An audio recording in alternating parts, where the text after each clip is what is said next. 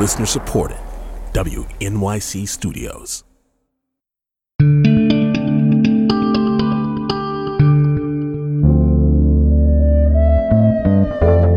This is The Takeaway. I'm Melissa Harris Perry in for Tanzina Vega. And on Wednesday, President Joe Biden issued a warning. Crime historically rises during the summer. And as we emerge from this pandemic, with the country opening back up again, the traditional summer spike may even be more pronounced than it usually would be. Facing pressure to respond to the rise in violent crime and homicides, the president met with a group of mayors this week and then gave a speech outlining his agenda for addressing crime, including stricter enforcement of gun laws. Today, the department is announcing, as I just did, a major crackdown on stem the flow of guns used to commit violent crimes. It's zero tolerance for gun dealers who willfully violate key existing laws and regulations. Let me repeat, zero tolerance. More support for violence intervention programs.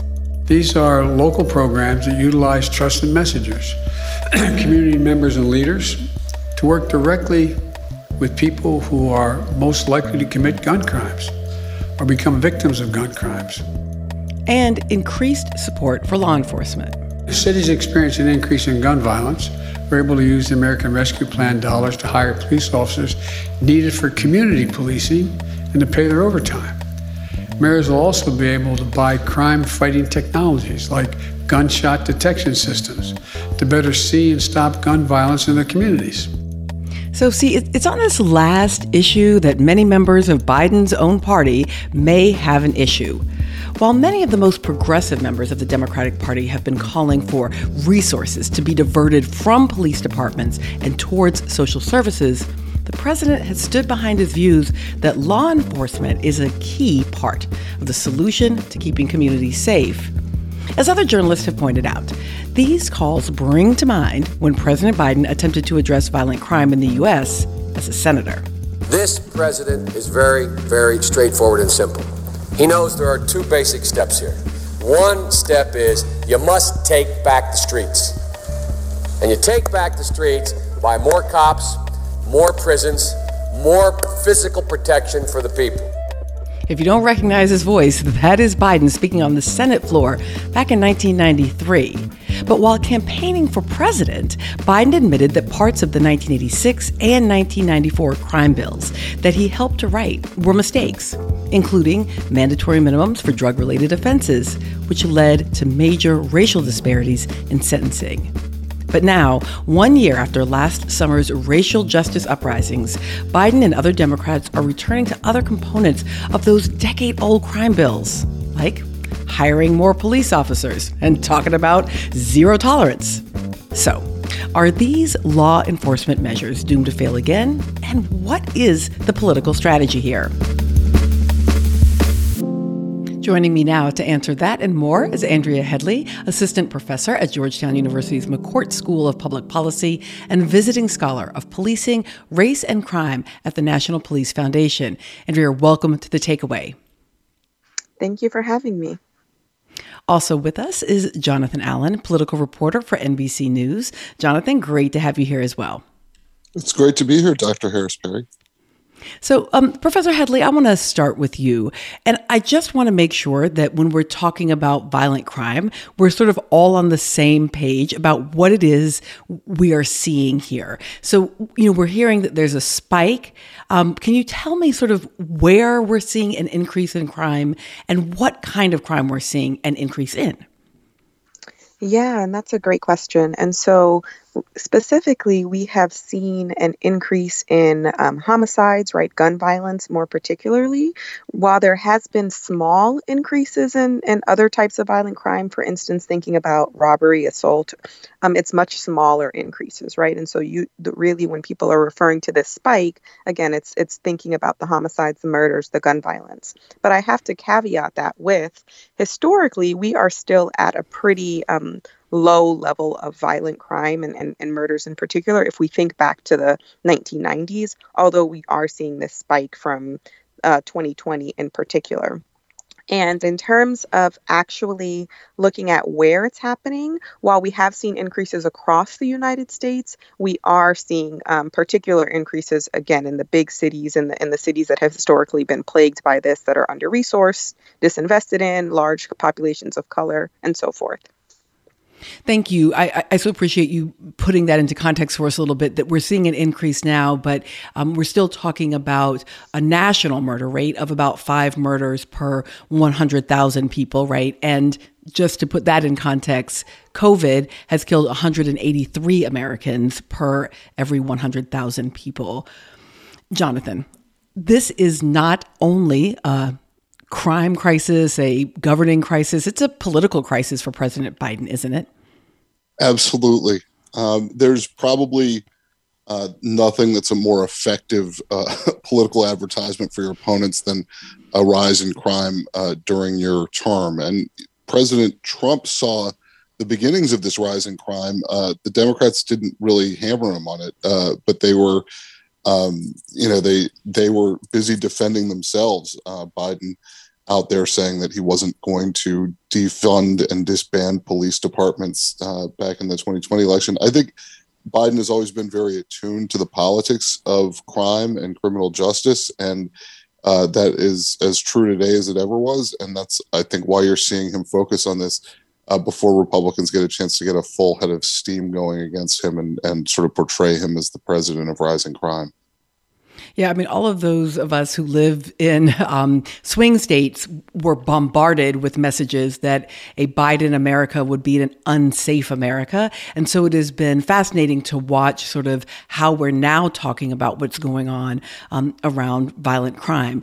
So, Jonathan, I want to come back to you on this a bit because, yes, the president is clearly attuned to this politically.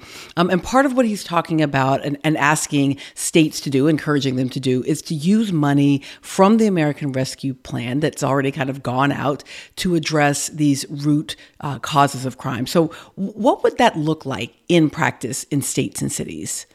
I mean, 1994 called and they want their crime legislation back. I mean, it's really not the same as the 94 crime bill, but some of the sort of solutions here match that, right? An increase in funding for police departments rather than the federal government saying we're going to give you money, here for, hiring 7 police officers, or we're going to give you money. In the old days, it was we'll give you more money if you build more prisons. That Biden has kind of done away with, but what they're doing is saying, look, the money in the American Rescue Plan that went to states and local governments can be used for police, which gives Biden some protection from political attacks that he's defunding because he's in fact funding. And then each of the jurisdictions can decide on their own. But the other pieces that we're seeing here are, money for intervention. Some of the things that, as this debate has evolved over time, some of the things that people who want to defund the police, quote unquote, defund the police, are actually asking for, which is not shifting what they would have wanted before, was to shift money from cops on the beat toward intervention programs, toward mental health counseling, those kinds of things. And instead, what this bill does is it will provide more money to hire police and also provide a lot more money for, I guess the best possible term for it is kind of wraparound services. And I always think back to 1994 and the debate over midnight basketball. I don't know if you remember that. Oh, I remember it very well. Yes. And look, so let's go to those two. We're going to use midnight basketball as a sort of just standard bearer here. But Andrea, walk me through those two pieces: more cops on the beat and midnight basketball as sort of things to resource. What does your research tell us about how additional spending on either of those two kind of buckets impacts crime rates? So what the research shows about policing and the impact with crime rates there is that more cops on the streets can matter for reducing crime generally. That said, we also know that police don't actually spend much of their time on crime prevention, right? More often their time is spent responding to calls for service. And the impacts that we do see with regards to crime reductions from police is really not consistent across all cities. And so really the cities with the largest populations of Black people don't have those same crime reduction benefits. And so we also know that with that comes a lot of the harms associated with policing presence. And so it's really about the types of strategies that they're employing when they're policing communities, right? Are you doing stop and question and frisking, right? Are you engaging in problem solving with partnerships in the community, right? Those are very different approaches. And so that matters. With regards to the other bucket, though, thinking about, while not necessarily midnight basketball specifically, but thinking about wraparound services, there is a good body of research that shows that there are so many other ways that we can also reduce crime, right? And so there's comprehensive approaches from thinking about providing social services to hospital-based intervention programs, job programs, the importance of nonprofits and community stability overall, right? All of these things have been shown effective in reducing crime. And so for me, it's really about thinking about the trade-offs between strategies, thinking about what police are actually doing when they're going to be hired, when they're going to be in these neighborhoods, and how to reduce those harms while also really amping up the kind of community-based interventions. So I feel like you've laid out for us a couple of, again, big buckets or sets of ideas that are deeply complex, right? So one is, what is it that police are actually doing during their time, right? What do they spend their time doing? And is that connected to these actual questions of what we might think of as street violence? But I think also what the midnight basketball conversation always brought to mind was a set of questions about who is committing crime, right? And the notion around midnight basketball, even if it was implicit, is that it's young Black men who simply have nothing else to do and end up spending their time engaging in violence. So Jonathan, let me come to you on this as mayors who might be a little bit closer, obviously to their cities and to what is happening than the federal government. How have you seen them acting relative to this spike? Again, on our buckets of like addressing what police are doing with their time and what young people are doing with their time. I mean, they all have very different responses to this. If you live in New York, it's one response. If you live in Chicago, it's another. If you live in Detroit, it's a third. I think that they are confused, or maybe confused is the wrong word, but a little bit at a loss for what it is they can do to control crime. And from my reading, and the professor's probably better to talk about this, but from my reading, it's not entirely clear why we have major surges or why crime falls precipitously, but it's probably not as related to the politicians as the politicians would like to think. So, Andrea, let me come to you. As Jonathan was saying, it could be that these crime rates rising and falling have less to do with politicians than they imagine. Talk to me about what it may have to do with relative to communities. So in particular, I guess I'm thinking the trauma, the loss, the distress that so many communities are feeling economically and socially in the wake of the pandemic. Is that part of what's going on here, or do we have any evidence about that? Right. And so I think you really did hit it on the head. And I agree totally with Jonathan's point. While we don't have clear kind of indications of what always causes crime at a specific time point, we do know historically and from kind of recently that the economic instability, the devastation, the loss of connection with people, the shutting down of community-based institutions and people feeling like they can't rely on the government during the pandemic because of a lot of the devastation that happens has definitely had tolls on communities at large. And then specific neighborhoods have experienced those impacts much more than others. And we do know that a lot of those community factors are related to places where we have historically seen increases in crime. And so there is a lot when we think about the community characteristics, but also the experiences that the community is going through and the trauma, as you say, that leads to people committing crime or engaging in criminal behavior because whether it's them not feeling they have another alternative, needing to not trust criminal justice institutions, and so relying on other measures or what have you. So, Jonathan, we talked a little bit here about the president. We've talked a little bit about communities and a bit about mayors. But what about Congress? I mean, they're the ones who are going to be up for re-election en masse very soon. What have we been hearing from Dems and Republicans about how they may be thinking about this rise in violent crime impacting them politically?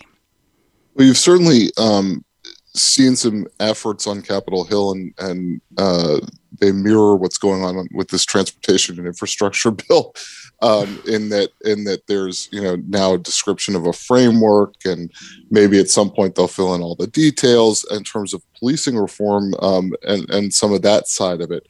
What you're not hearing a lot of in Congress is what I would describe as prescriptive efforts to really address the core causes of crime. And I mean, everybody's aware of it, and you'll hear Republicans that this will ramp up over time. If the violent crime statistics stay where they are, they'll hit Biden for it. They'll hit the Democrats in Congress for it. And maybe at some point the Democrats in one chamber or the other will try to pass legislation to address it, so they can go home and say that they passed legislation to address it. But I think largely what they look at from the federal level is, are they providing the resources to the mayors and to the governors to be able to do policing and some of these community intervention steps in the ways that they would like. And I mean, I think you heard the president talk about that the other day, certainly in the stuff that administration officials were saying around his announcement that, some of these programs will, maybe the right way to look at it is 1,000 flowers bloom or whatever, or each one will be sort of catered to its own community, and maybe they can learn something from that.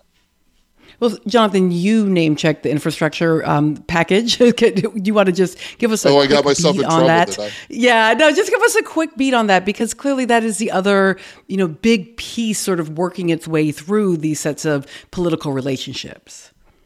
Yeah, I mean, they are trying to build, a route through the Alps, and they've laid down a couple of bricks and perhaps have a blueprint, but they are a long way from getting an infrastructure package done, particularly with President Biden saying yesterday that he won't sign that bill unless he gets a sidecar that has all the other pieces that he wants in there in terms of climate change and money for elder and child care. I don't think that's going to be a problem for him, because if he doesn't get both bills, he's not going to get one bill. So, there's really little margin for error for the Democrats. And right now, I think you would have to look at what's going on and conclude that even if they are able to get both of them, that they would rely on some Republican support in the Senate to get it done, and that may erode as this battle gets more pitched, and as this Speaker Nancy Pelosi tries to figure out what can get through her chamber. She's only got I think 4 votes she can lose and still pass bills. So this is not as straightforward as an emergency supplemental spending bill to address COVID-19, with vaccines, even though that carried a lot of other items in it. That was a lot easier sell, I think, than a transportation bill. So, Professor Headley, let me come to you on this, because as I'm listening to Jonathan within the connections between both sort of the 1994 crime bill questions, these new questions about both infrastructure and crime and what's happening in our communities and cities, I'm just reminded that it feels like there was a time then Americans' willingness to spend in order to address root causes of our sort of collective suffering may have been different. So I'm thinking sort of post or during World War II, coming out of the Depression. Right now, as you're looking at sort of our landscape, are there generational divides between sort of how Black and brown elders and young people are thinking about both what the problem is and what the solutions are? I definitely think there are differences in how Black and brown people, although not a monolithic group across generations and age differences, examine this. But often I feel like the questions that we're asking usually just rely on policing or incarceration as the only alternative. And so when we examine that, often we see that there are people who usually just still then favor, yes, we want more police, we want safer streets, etc. Whereas I think what we see with the younger groups is that they are really thinking beyond that question. Can can we really envision something that we haven't had in the past? And I think that's really where the differences come in. But the similarity is that everyone wants safety. Everyone wants community safety, and it's just about trying to provide the best alternative for the community that's seeking that. Andrea Headley is an assistant professor at Georgetown University's McCourt School of Public Policy and visiting scholar of policing, race, and crime at the National Police Foundation, and Jonathan Allen, a political reporter for NBC News. Thank you both for joining me. Thank you. Thank you.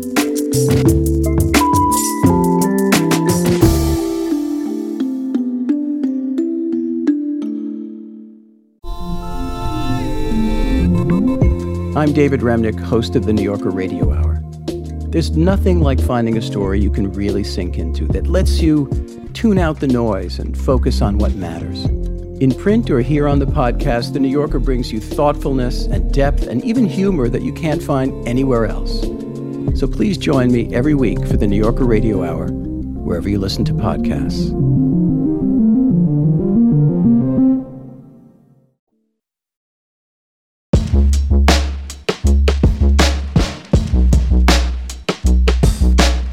On Thursday, President Joe Biden visited Raleigh, North Carolina, as part of his administration's push to restart the nation's stalled vaccination efforts. Over 150 million Americans have gotten fully vaccinated, and they're safe and protected now, including against the Delta variant. They're getting back to living their lives and spending time with their loved ones. But we need more people to get fully vaccinated to finish the job. That's why I'm here. In recent weeks, North Carolina and other states across the U.S. have experienced a meaningful decline in overall vaccination rates. Only 52% of adults in North Carolina are fully vaccinated, according to the state's Department of Health and Human Services. I'm one of them. Woohoo! Now, as part of his visit, President Biden toured mobile vaccination units and met with frontline workers and volunteers working to get their communities vaccinated. For more on this, we're joined now by one of the people doing this work in North Carolina. Elizar Posada is the acting president and CEO of El Centro Hispano. Elizar, welcome to the show. Hi, thank you so much for having me, and congrats on getting your vaccine. Listen, I have to say, I was genuinely a little nervous, before I had it, but my husband decided to do it, and I was like, we've been down this whole pandemic road together. Let's go. But the sense of relief I had the moment that I had the first shot was really, I was surprised by how much better I felt in terms of being able to go out and do things. What is the reluctance that you're hearing from folks, or is it about reluctance? Yes. So what we hear a lot in our community is not so much hesitancy around the science, but about the institutions that are given this vaccine, right? A lot of our community members, primarily the Hispanic and immigrant community members that we serve, have questions about where is their information going? Is taking this vaccine going to affect me in any way? Primarily those who may not be citizens of the country, right? So that's a lot of the hesitancy we've heard. Not so much science, but the institutions. It's such a good point, though, right? That those are actually well-placed fears and concerns from a community where actually the state government, the federal government, many local law enforcement have not exactly built trust in recent years. They haven't. And we just ended 4 years of very traumatic experiences and rhetoric against our community, not including the years before that North Carolina has been trying to pass anti-immigrant legislation. It's no doubt that our community has a lot of fear and distrust against governments. So that's where, organizations like El Centro come into play. We know our community, the community knows us, and we can really build that trust around folks and educate, because that's really where all this hesitancy lies, is who has this and how do I know that it's safe for me? And yet this is also the community that has been hardest hit here in North Carolina. It has. Like, our community members have been on the front lines. And from the very beginning of this pandemic, right, a lot of the information was not given out in a language that our community can understand. It's one thing to have something in Spanish. It's another complete thing to have something culturally appropriate in a language that folks can read, understand, and specifically those who are still going out every single day, working to make sure that everyone who's staying at home is able to stay at home. So this is why we have been pushing so hard not just for equitable information at the beginning, testing that is placed in places our community can access, but now in this vaccine, taking the vaccine to their neighborhoods, to the mobile home parks, the apartment complexes, because we need to go to our community. I feel like I want to just go yell from the rooftops. Putting it in Google Translate for Spanish is not the same thing as having relevant information and spokespeople. So talk to me about what it is that your organization is doing that makes this information relevant. Yes, please yell that out as loud as you can. We've been trying to do that for decades. So one of the things that we've been doing is getting the information, of course, from the CDC and all the trusted, folks who know about this, right? The scientists, the ones that actually know, and working with our community members to make it into digestible pieces of information. So we've launched a full campaign, NC Unida contra el Virus, that breaks down all this information, everything from the recommendations to the information around testing and the information now on the vaccines and the 3 different ones, and putting, again, in language that our community can understand. So that's bringing in folks who may or may not graduated high school or middle school in their own home countries, but they've been able to learn some, right? And also using these PSAs and radio stations where our community is listening to, right? La Mega, La Grande, some of those local radio stations, and doing PSAs in Spanish around information that is accurate. I had a sort of extended conversation with an African-American gentleman in his 50s yesterday, and he was asking me, was I vaccinated? And he was, someone who works directly with the public, and he kept telling me that he was afraid, and that he was genuinely nervous about what would happen to his body. Like, I now know way too much about his medical history because he told me everything about how frequently he's been sick or not been sick. And I felt kind of helpless because it did feel like he was expressing genuine fear. How do we overcome fear like that? One of the big things that we've done is involve some of the doctors at higher levels here in the counties, right, that also speak Spanish or Hispanic or Latinx, and have them come on board to like a Facebook Live or come with us to one of the community outreaches, so that they can have deeper conversation with folks. Because in our community, we value, not just intelligence, but we know there's a certain level of standing that comes with being a doctor, right?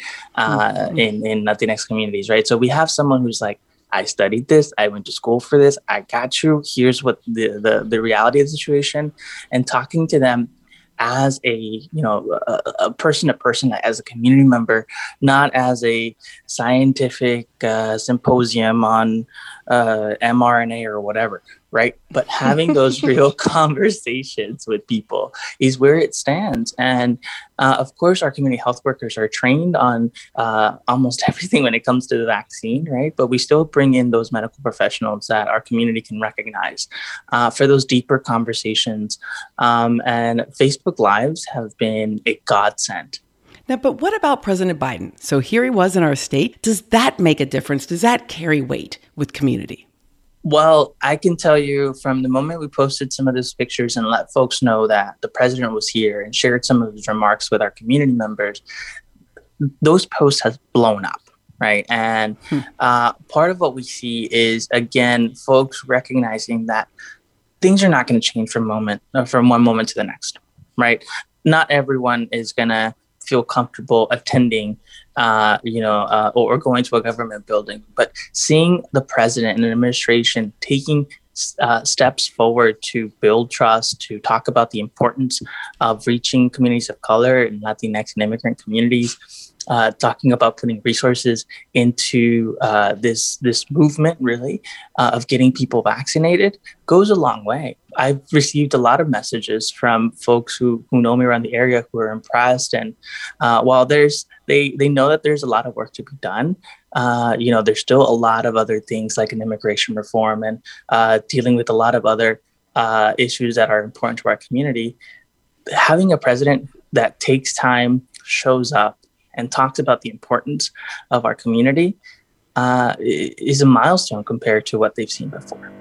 Eleazar Posada is the acting president and CEO of El Centro Hispano. Eleazar, thank you so much for joining us. Thank you so much for having me.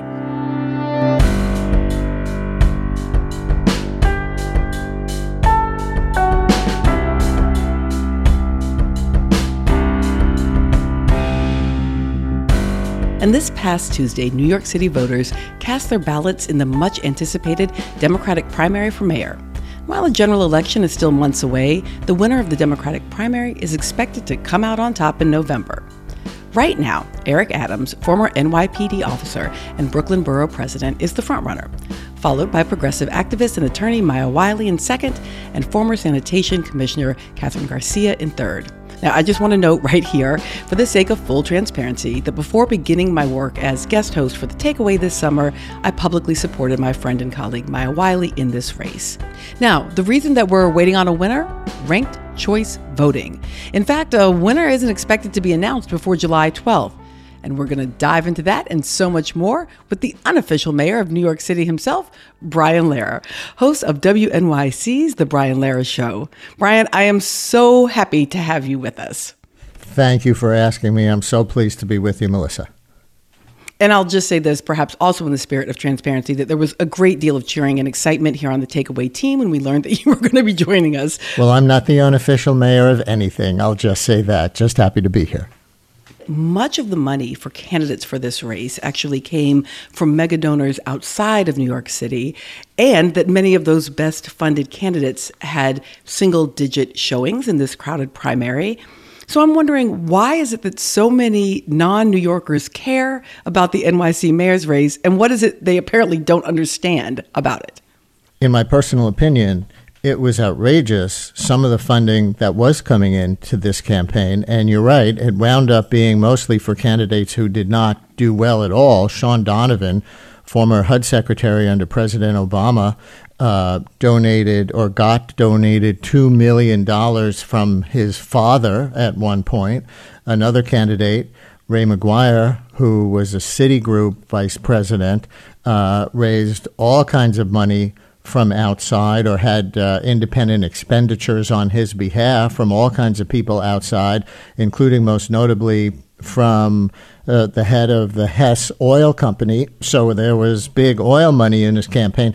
But you're right, Sean Donovan and Ray McGuire did not do well at all. So money does not always buy success in politics, I think we're both happy to say. So let's just back up, say, 4 months. And, if I came to you 4 months ago and said, give me a sense of where you think this race is going, what it is that's on the minds of New Yorkers, and therefore which candidates you might think would be in the top three, would it have been these three? Yeah, it probably would have been these three. I mean, I think there's been a tension in the race between whether this is more of a social justice moment or more of a gun violence problem moment in New York City. And the city seems to have chosen a gun violence problem moment.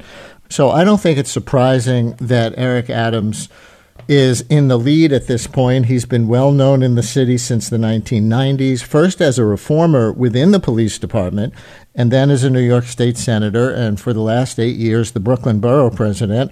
So he was a frontline candidate to begin with, and he ran a very smart campaign, portraying himself as kind of the missing link between pro-police politics and criminal justice reform politics. And Maya Wiley, the civil rights attorney, and well known around the country for her many appearances on MSNBC. Not surprising to me that she's coming in second. So let's dig into this question around police reform and Eric Adams becoming, this, it's a nice language, right? The missing link. Given what we know about sort of where we are as a country, as a state, as a city, is this a message that will hold? I think that's going to be maybe the most interesting question if Eric Adams is in fact elected, and only time will tell. As the polls showed crime emerging as the leading issue, he built his campaign very much around no defunding the police and getting ready to crack down on guns on the street. On a personal level, he campaigned very much on his own story along those lines, being a police misconduct victim as a young person himself, but also losing people close to him to civilian crime. And he ran as the kind of missing link, the working class candidate of essential workers. And he seems to have done extremely well in the most black and brown neighborhoods of the city. In fact, in national politics, Democrat versus Republican, right? We're a country largely divided by race nationally, I think it's accurate to say. In New York, where almost everyone is a Democrat, I think we're a city divided by age. The Marist poll, taken shortly before the election, found Adams winning comfortably among people over 45, but Wiley winning among people under 45, and Adams only coming in third. And that seemed to cross racial lines. How did race show up in this campaign? Race always shows up in campaigns, even though people sometimes like to say race shouldn't show up in campaigns and there shouldn't be racial appeals. If you look at the history of New York City, back when the dominant voting groups were Irish and Italian and Jewish, there were always the Irish candidate, the Jewish candidate, the Italian candidate who would get more votes from their groups than any other group. One thing interesting early in the race was the early emergence of Andrew Yang, who, of course, is Asian American. As an early front runner, he faded as the campaign went on, but there was a potential historic first there as an Asian American mayor, potentially. And certainly he seems to have gotten a big turnout and a big concentration of votes from Asian American New Yorkers. And people are very aware that 30% or so, probably the largest share of any individual group of primary voters, is black. And so there was a lot of appeal to what people thought would be black people's interests. And that's where the divide on police reform came in. And again, by age, both Maya Wiley and Eric Adams were very much trying to make an appeal as an authentic black candidate. And for the moment, at least, until all this ranked choice voting kicks in, Eric Adams kind of won that debate. So, Brian, let's talk about ranked choice voting. This is part of the reason, right, that we don't know yet who's won this primary. Correct. And they're saying probably the week of July 12th is when we'll know, because of various rounds of ranked choice and absentee ballot counting. So this is a complicated process by which, of the 13, and believe it or not, there were 13 candidates on the ballot for the Democratic nomination for mayor of New York. Each one has to get eliminated one by one by one. The one who comes in 13th gets eliminated first. The people who voted for that candidate, their second choice, third choice, fourth choice, then get distributed. And they're going to go through 13 rounds of that before they have an ultimate winner, it seems. So talk about how that affected the actual campaigning, because it was an interesting sort of, vote for me second that you only see in a ranked choice voting situation. That's right. One benefit of ranked choice voting is that it's supposed to result in a less polarized and more issue-oriented campaign as candidates try to remain acceptable as a second or third choice to voters who don't choose them first. And we did see some of that, especially a final week alliance between Andrew Yang and candidate Catherine Garcia that could still potentially wind up in Garcia, who came in third, getting so many second-place votes from Yang supporters that she catches up with Eric Adams if he didn't get enough second-place votes. So it is meant to focus in on issues. It's supposed to allow folks to have both kind of a strategic vote and, what we might think of as sort of, voting their heart's desire. But isn't it also possible that the ultimate candidate that emerges is someone that very few had as their first choice? Yes, but that would happen anyway in this crowded field. If the current percentages hold up once the absentee ballot trove is counted, Adams is in first place, but he only got about 32% of the vote. Somehow you have to get to 50% to have an ultimate winner.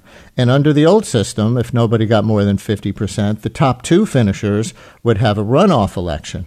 And turnout for these runoff elections has tended historically to be really low as average citizens lost interest, and only the most politicized people would go back to the polls another time and choose the nominee. So this way, supporters of ranked choice voting say everybody who votes in the primary and, for example, votes their heart for a lower down candidate first, but then puts a more realistic choice second or third, gets a say in who the ultimate winner is, even if they weren't your first choice, just by showing up to vote one time.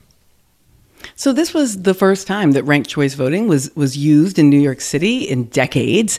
And I'm wondering, here we are in the midst of multiple public education campaigns, including, vaccination and all of these other things. Were the callers to your show, for example, well informed about how it worked before the election? Well, the callers to my show tend to be the politically obsessed. And so they tended to be pretty well informed. But critics say when you look at the population overall, it's confusing. And because since the computer crunches the ranked choice numbers eventually to get to a winner by pressing a computer button and watching the numbers spin, critics say it could make voters suspicious of how the system might be getting manipulated in this era of people being suspicious of government. So there's that suspicion of, or there's that criticism of ranked choice voting. And yeah, a lot of people were confused. But when you come right down to it, it's not all that complicated. People get to list up to 5 candidates in their order of preference. And if your first choice candidate gets eliminated, your next choices get distributed in a ranked choice pattern like we described before. So it's not that complicated. Ultimately, it's pick your favorite one, pick your second favorite one, down through 5 if you go that far. So we know that voters were telling pollsters and in a variety of other kind of public communications, they were saying that the issue at the top of the list for them is gun violence, or as you were saying, that they were framing increased violent crime as a gun violence problem. What else is on the minds of New Yorkers, and what is it they're going to use to judge the quality of their next mayor? Well, I said earlier that there was this kind of choice between whether it's a social justice moment or a crackdown on crime moment, and Eric Adams is trying to be the missing link candidate between the two. Wiley emphasized social justice over crime and is running second. But interesting to me, to the question you asked, is that here we are, a city with a 10% unemployment rate still after COVID, much higher than the national average, and nobody ran centrally on economic recovery or really economic justice in the long term. The media narrative got flattened, in my opinion, into this crime versus police reform story. And so the longer term economic injustices, the longer-term economic disparities in this city that helped get Bill de Blasio elected 8 years ago kind of got shut out of the media narrative and a lot of the campaigns, the candidates' mouths, because they realized everybody wanted to hear about crime. And I think that's a shame. Yeah, and of course, we know that those economic justice issues are often profoundly connected to issues of crime, right? So even talking about crime ought to be bringing us back to conversations about economic justice.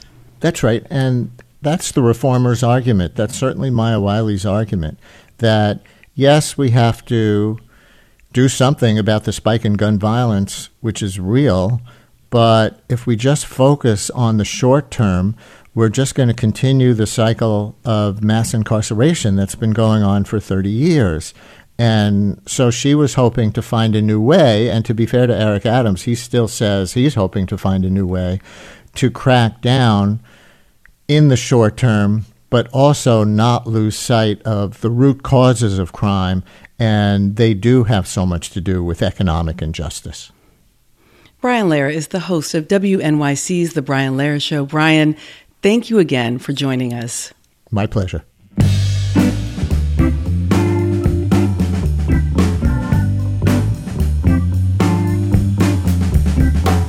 And that's all we have for y'all today. We really appreciate you tuning in. And now a shout out to the hardworking team that puts this show together.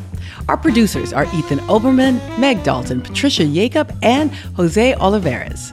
Our line producer is Jackie Martin. Our senior producer is Amber Hall. Sham Sundra and Milton Ruiz are our board ops. Vince Fairchild is our director. Jay Cowett is our sound designer. And Polly Irungu is our digital editor. David Gable is our executive assistant. And Lee Hill is our executive producer. Thanks so much for listening. I'm Melissa Harris Perry in for Tanzina Vega. And this is The Takeaway.